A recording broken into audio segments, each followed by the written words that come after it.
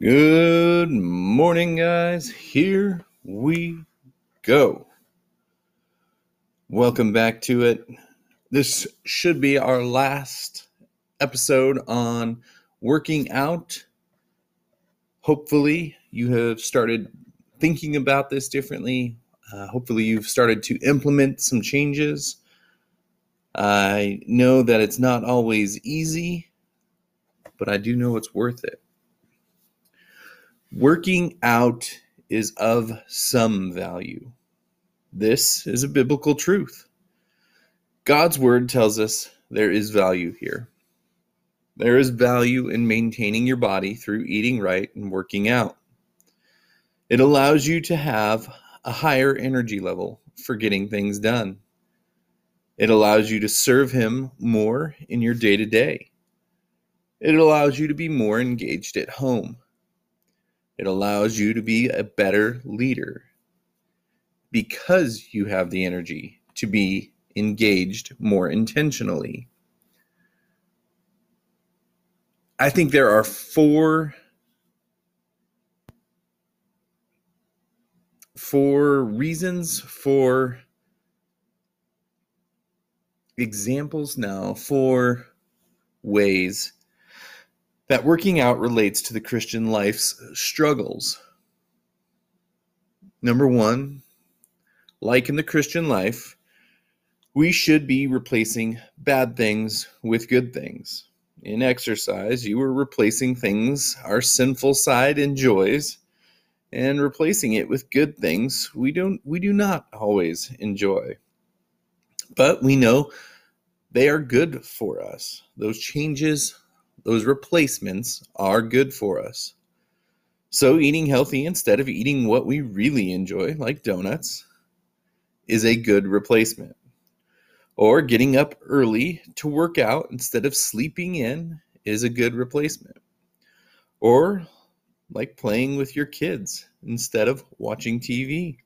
That's a good replacement. Number two, it is also a great example of walking the narrow path, as there are two obvious slopes on each side.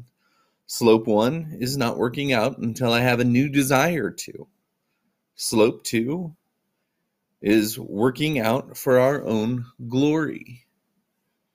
Both of those slopes call to us. Both of them try to pull you off the narrow path. Three, exercise is a great example of the Christian disciplines. Start small, be consistent, trust that God is at work, and the results will follow. Now, granted, our obedience in the Christian life does not always come with the results we want or hope for, but God is at work, and we want to be moldable clay in His hands. And so we, attempting to be moldable clay, try to be obedient as best we can.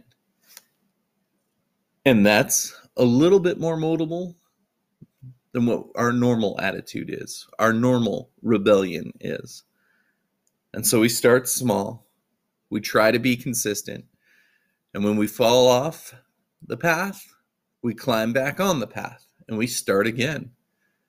This relates to so many different aspects of the Christian life. It works with family worship. It works with your own Bible study, your own worship in the private. It works with sin. That the sin that you think you have beaten, when it creeps back in, you start over again with confession, repentance, turning away, replacing one bad thing with one new thing. 4, eating right and working out are a great measuring stick for your ability to be self-controlled. Now, keeping in mind that working out is of some value, it does reveal our ability to be self-controlled in the lower valued things of the Christian life. If we can't be self-controlled in the lower value things, then we can't be self-controlled in the areas of our life that really take battle to keep in place. To be self-controlled in this area would be that you are able to clearly prioritize the events in your day-to-day life accordingly, which means knowing when you should keep to working out and knowing when another priority has taken its place. So, if you struggled to get out of bed and you showed self-control by getting out of bed and overcoming your desire to stay under those warm blankets, you showed good self-control. If you woke up late and only have time to work out or read your Bible, and you chose to read your Bible, you showed good self-control. Self-control in this area also looks like wisdom about what you eat. There are times of eating right and times when being a good example of Jesus says the priority is joining a friend for a meal, even if it won't be the healthiest. Prioritizing people, relationships, over our healthy body. That didn't word right. Prioritizing our friends over the lower value of maintaining our perfect diet. And yes, sometimes eating with that friend may cause you to struggle to get back into those good eating habits. Now, again, the better we will get better at this, the more we practice it.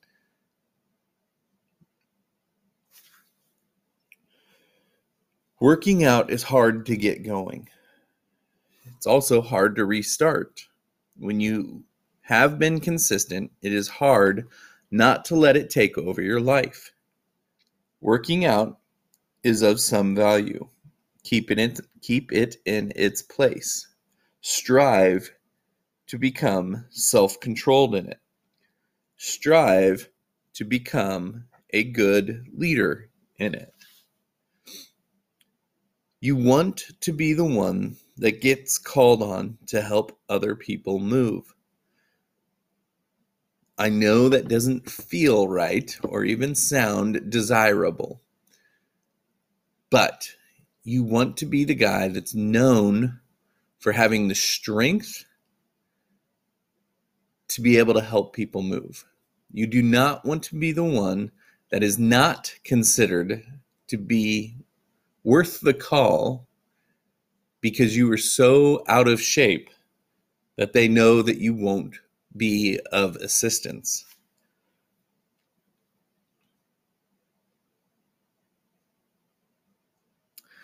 You want to be the one called to help others follow because they see that you are doing it better. You seem to have things a little bit more dialed in. Your self-control is a little bit more obvious, and so they call you for guidance. That's the man we want to be. We want to be the one whose wife starts to work out, not because you argued her into it, but because she sees the value you have gained from it. That's leadership. You know you are doing it right when others willingly start to follow you, not because you have coerced them into it, not because you have won the argument of why they should do it, but that they have seen what you've gained from it and they want that for themselves. And so following you is their pathway out of where they are. You want to be the one whose kids desire to follow because they have seen the value you get out of it, because it allows you to play with them more. You want to be the example to your neighbors that when they've woken up early and can't get back to sleep, and as they stare aimlessly out their window, they see you run by with your headlamp on. They know and they see that you are living differently, which opens the door for you to explain why you live differently. Why are you in such a good mood, even though you were up running while they struggled to get back to sleep? You were already at work while their desire was still to go back to bed. And yet, when they came across you after a long day of work, your attitude was still positive, your hope was still evident, and you get to explain the hope that you have.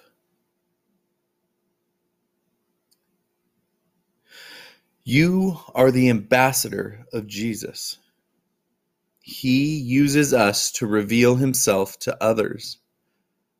So strive to be the best example you can be. Strive to be the moldable clay in his hands. Not the clay that is reluctant, not the clay that is hardened against his hands, but the soft clay, the clay that desires to pursue God's will under the pressures of his hands.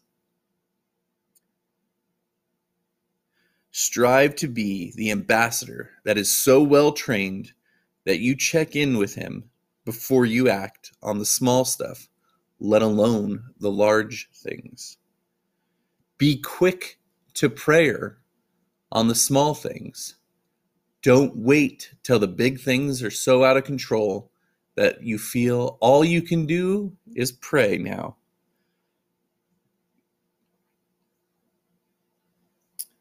Strive to be humble, because he uses us and our failures when we are weak to make him look strong. It is about him, not you. You are the tool that he uses here on earth. And sometimes you get to bask in that glory that he receives for your actions. And maybe a little bit of that light shines on you during that time. But there will also be times where that tool is used to dig down into the deep messiness of this world. And yes, sometimes you get dirty as well. Sometimes that messiness affects you. Thankfully, our hope is not in ourselves, but it is in him. And so even though we're in this messy world, this sinful place, we have the hope in the moment to moment, day to day, week to week, month to month, year to year, and into eternity, that Jesus will save us, will use us, and he is active in our lives. So get out there today. Strive today to be a better example of the King we serve. Thank you guys for listening. Have a great day. If you haven't joined us over at the Christian Life Gym, today is the day. Head on over, sign up, join us in working out our faith. Have a great day.